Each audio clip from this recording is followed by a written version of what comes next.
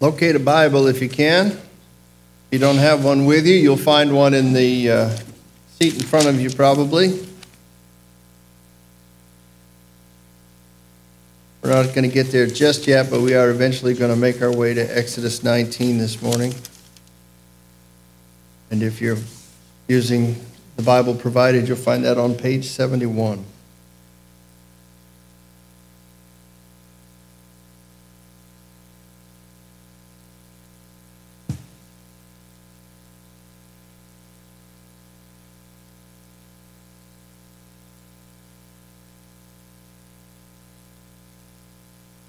It wasn't that long ago that somebody asked me, I don't remember who it was, it might have been one of you, but we were sitting down having a conversation, and they started the conversation kind of like this. They said, hey, have you ever hiked? And I said, stop right there. And let me tell you something.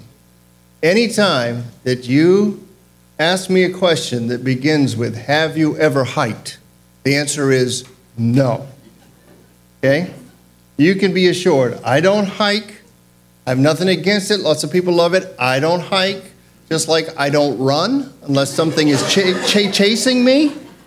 I don't hike. Which makes this morning's text for me even more remarkable because whatever else we might take away from it as we dig into it, one thing is for certain, for an 80-year-old man, Moses is in good shape. Exodus 19. Turn to Exodus 19 if you haven't already.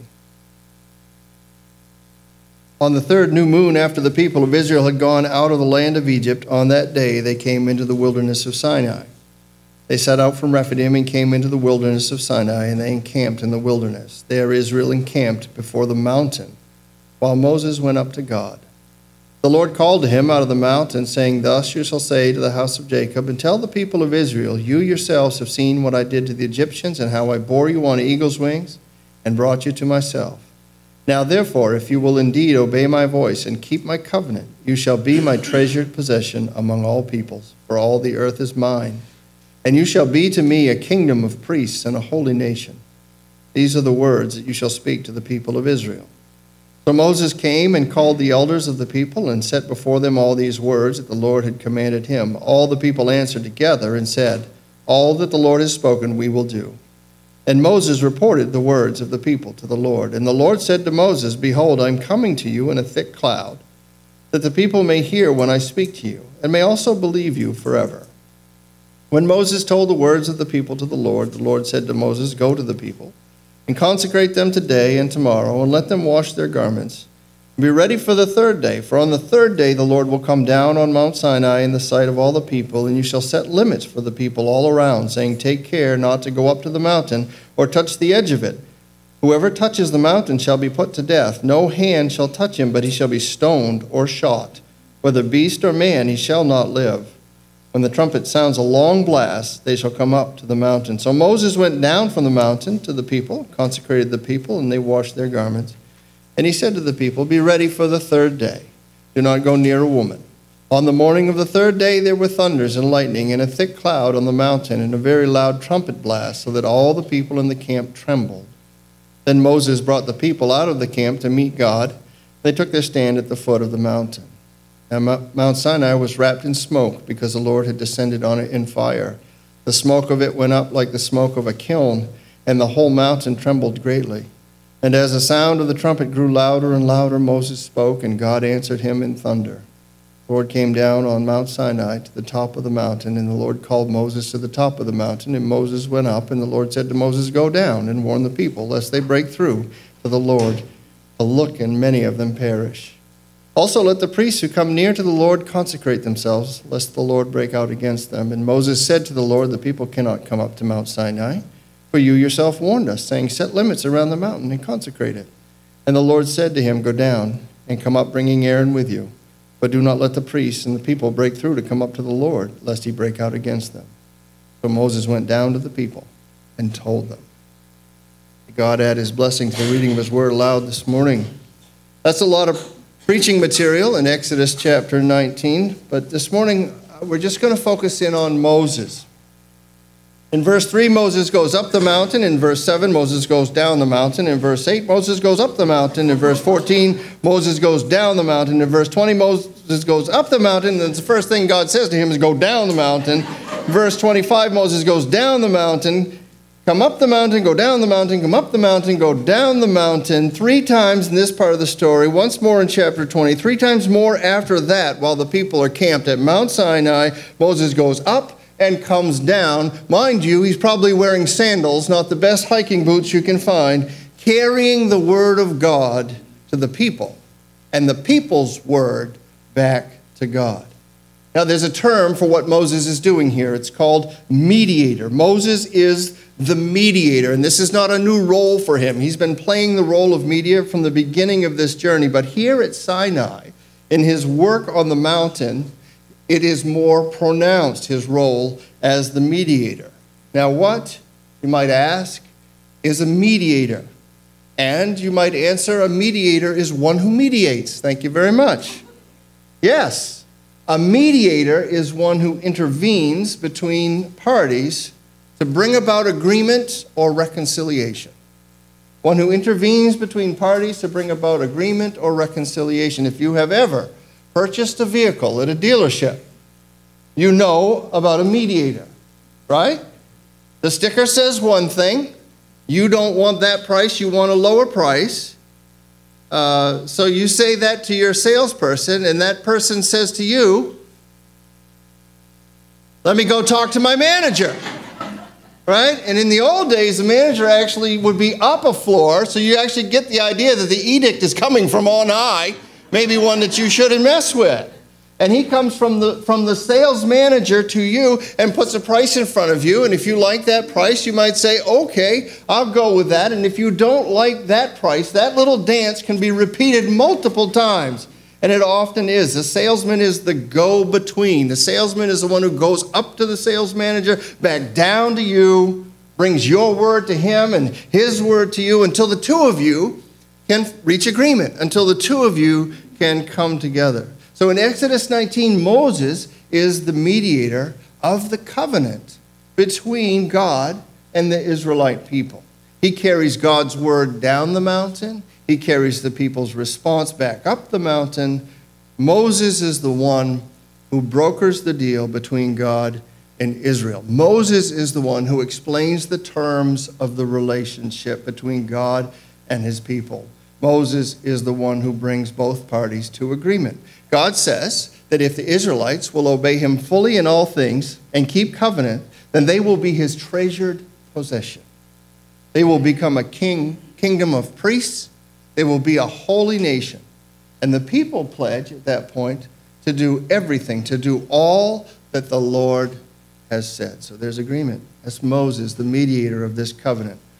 The fact that he's a mediator of this covenant is significant for several reasons. First, it confirms Moses' role for the people. It establishes him as their chosen leader, chosen of God and necessary. If we were to go back to Exodus 14, and this is one of the joys of making our way through a book and trying to preach it and teach it expositionally, we get the larger context, the bigger flow. If we go back to Exodus chapter 14, and the final verse of that chapter, the Israelites have just been, you may recall, wonderfully, dramatically rescued. They have walked through the Red Sea on dry ground. And then when they got to the other side, God caused that sea to come in, and it swelled over their pursuers, and it killed the Egyptian army that was chasing them. They had been delivered, and they are celebrating, and they are dancing, and they are praising God. And at that time, the scripture says, they feared God and they worshiped God and they put their trust in God and also his servant Moses. But as we have seen, that trust, that confidence that they had in Moses lasted all of 3 days. It lasted until they came to a difficult time. It lasted until they were challenged. They rebelled against Moses when things weren't going the way they thought they ought to go. They questioned Moses' motives. They doubted his good intentions. Remember, they accused him. What, have you brought us out here to kill us with thirst? There aren't enough graves in Egypt? You brought us all the way out here so you can kill us with hunger? What is going on? At one point, they were so riled up, Moses told God, I think they're going to kill me. Clearly, their loyalty to Moses is fickle. Their understanding of Moses as a necessary part of God's plan for their continued deliverance was spotty at best. Which brings us actually to a portion of Scripture that we haven't explored, but open your Bibles again, if you would, for just a second, to chapter 17. Chapter 17. This is a story of Israel's first physical confrontation since coming out of Egypt. Exodus 17, I just want to read a few verses, starting, I think, in verse 8, and we'll make our way forward to, say, verse 13 or so. Exodus 17. Then Amalek came and fought with Israel at Rephidim. So Moses said to Joshua, choose for us men and go out and fight with Amalek. Tomorrow I will stand on the top of the hill with the staff of God in my hand. So Joshua did as Moses told him and fought with Amalek, while Moses, Aaron, and Hur went up to the top of the hill. Whenever Moses held up his hand, Israel prevailed, and whenever he lowered his hand, Amalek prevailed.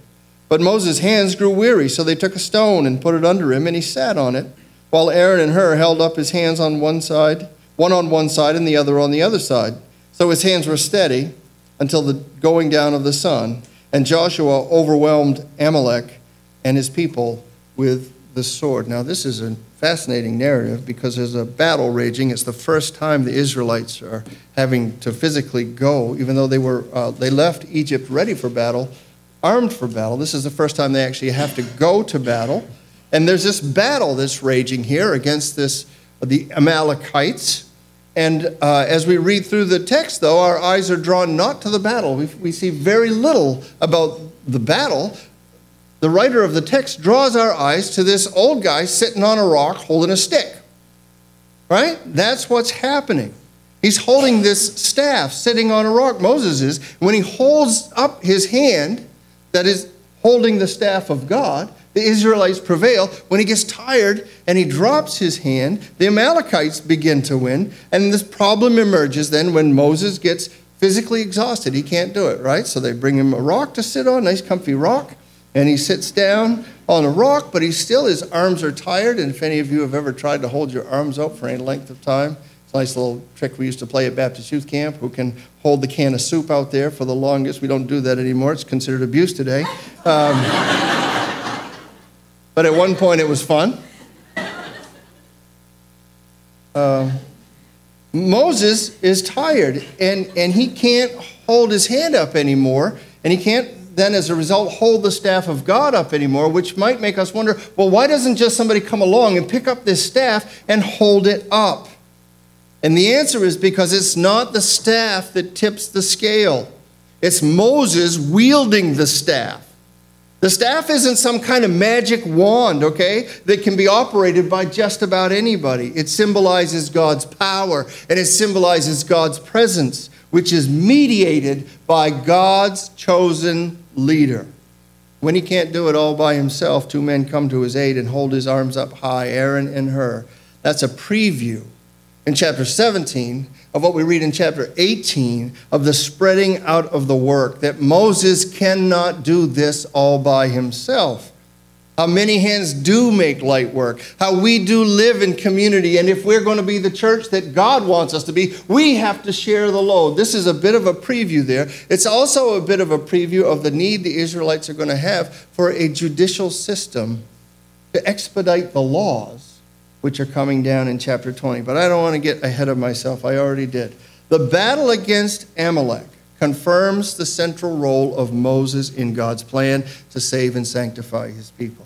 If there was a question in the Israelite mind as to the necessity of Moses, or whether or not Moses was needed for them to be successful, it should have been answered on that day. Yes, they need him. And it was God's intention that they learn that. Not only that they should learn that they need Moses, but beyond that, that they should be able to trust in him. Because having leaders that you can't trust in is not a good place to be. And look at verse 9 of chapter 19. God is speaking. He says, "Behold, I'm coming to you in a thick cloud, that the people may hear when I speak with you and may believe you forever." NIV says God is going to speak in the presence of the people so that they will always put their trust in you. When the people heard God's voice coming out of the cloud, then they would believe Moses.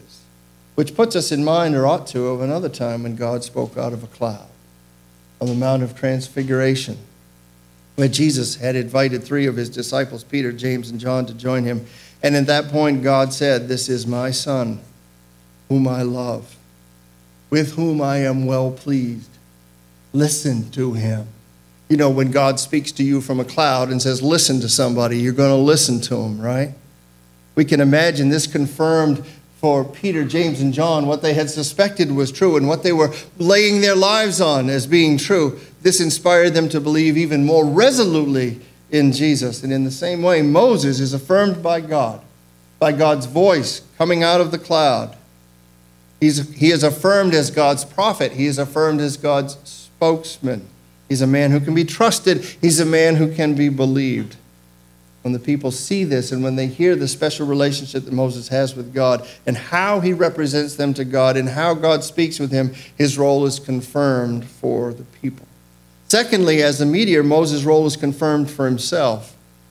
In chapter 3 and verse 12, when Moses first encountered God on this mountain, whose path he's becoming quite familiar with, it seems, going up and down, God said to him, "But I will be with you, and this shall be a sign for you, that I have sent you. When you have brought the people out of Egypt, you shall serve God on this mountain." So back in chapter 3, God was already calling the shots because God knows what's going to happen. And he says, when you get those people out, this will be a sign for you. You're going to bring them here, and you're going to serve me right here. In this place where I've called you, you're coming back to it. It will be a sign to you. And that's what Moses is doing. Moses is serving God right here on this mountain, and he's preparing the people of Israel to do the same. All these jaunts up and down are fulfillments of God's word. A sign to Moses that he's in the right place, that he's doing the right things according to the plan of God. I have found that there's really nothing like adversity and opposition to make a person question his or her choices. There's nothing like somebody resisting you or talking bad about you to make you wonder, well, maybe I'm in the wrong. Maybe they are in the right. We all still have these high hopes, don't we? That if we do the right thing, the way will be smooth. Where does that come from? Read the Bible. If we read the Bible, we could not reasonably hold to such a silly thought.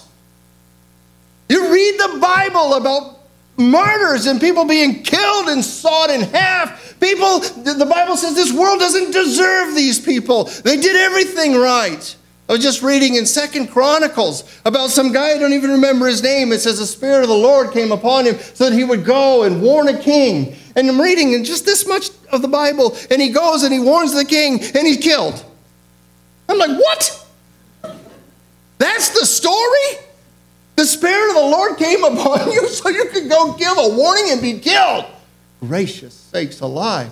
Sometimes when you do the right thing, the way is not going to be smooth. But we have that thought. Now, we know evidence here that Moses has this thought in mind, but we, being human, might wonder that when the going gets tough, we begin to question, are we on the right path? Are we going in the right direction? Are we doing the things the Lord is calling us to do? So Moses, by coming to this mountain and serving God on this mountain, his calling is being confirmed to himself because he's doing just what God long ago said he would do. Third, as mediator, Moses performs the necessary task of making the people ready to meet with God. God told him, go down and consecrate the people. To consecrate means to make them holy, right? How exactly Moses is to do this, we don't know, and the text does not say. It only says in verse 14 that he did it. He consecrated them. So we are left to speculate a little bit. But I think we can do this in this instance without having to use our imaginations too much. Because back in chapter 13, when Moses was told to consecrate the firstborn to God, he did so by means of animal sacrifice. And if we fast forward to Exodus 29, where Moses is told to consecrate the priesthood of Aaron, we see that he does so again with animal sacrifice.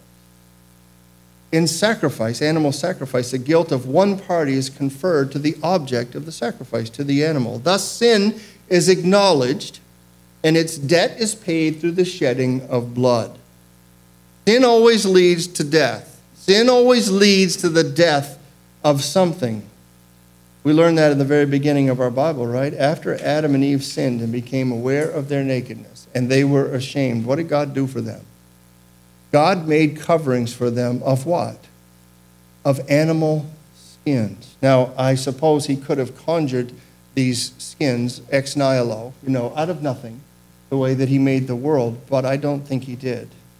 I think something that's easy to overlook here is that to cover the consequence of sin, even in Eden, blood had to be shed. So it seems consistent and likely, even though we would admit it's not explicit in the text, that in consecrating the people, Moses performed some kind of animal sacrifice. That as a mediator, he facilitated the atonement of their sin to make them presentable to God. And you know where this is leading, right?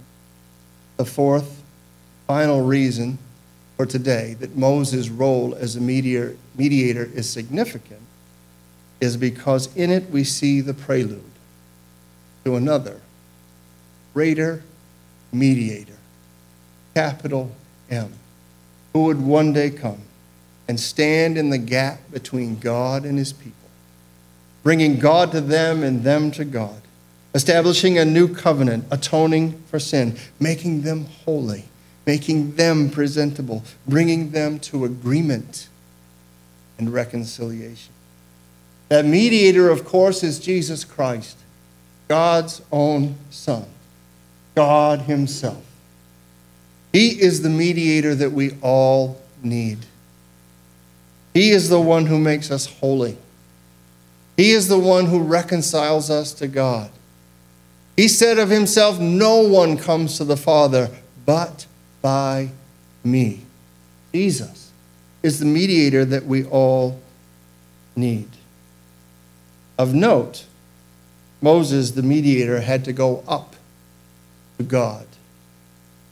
Jesus, the mediator, came down to the people.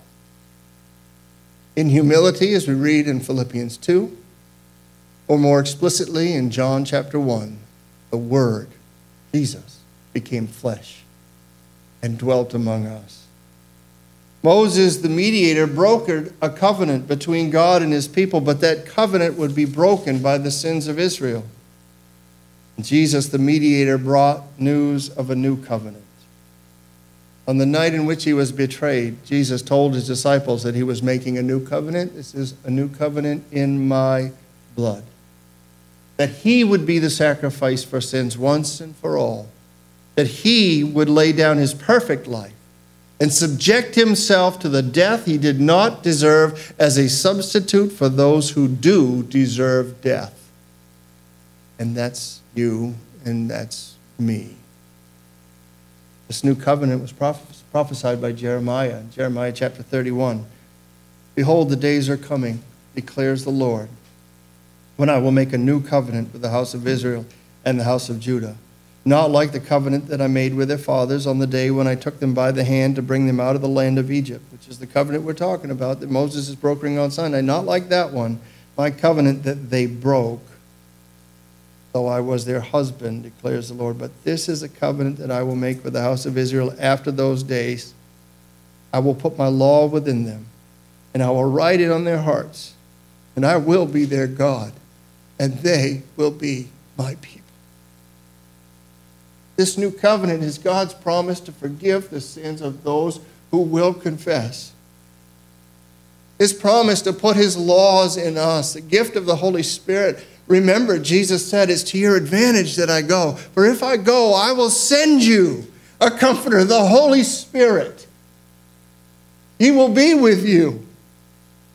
This covenant is God's promise to make us his people. Apostle Peter tells of this, how it is true for those who are in Christ. He borrows language that should sound familiar because it comes from Exodus 19.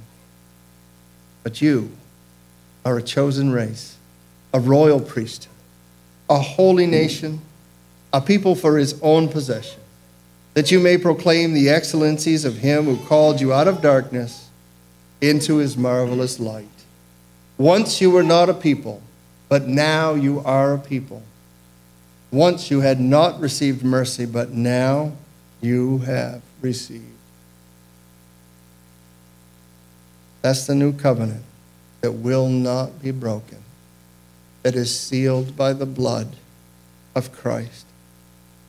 Moses, the mediator, likely made the people holy by shedding the blood of animals. Jesus, the mediator, makes us holy, shedding his own blood on the cross. Jesus died. He was buried. He rose from the dead. He reigns with God, seated at the right hand of the Father, and to this day continues his work, interceding for us, his children, in order that one day he may present us all to God. All who by faith believe in him will one day be presented to God by Jesus without spot, without wrinkle, holy, and without blemish.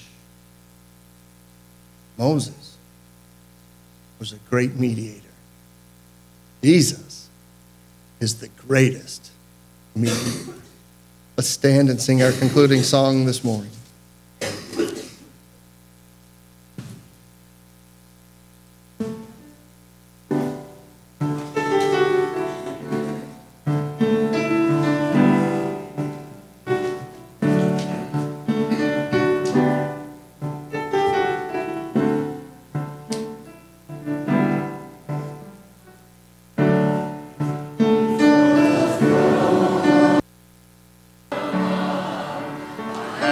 Strong, perfectly great high priest whose name is love, whoever lives for me. My name is graven on his hands, my name is written on his heart. I know that while in heaven he stands, no tongue can bid me thence depart. No tongue can bid me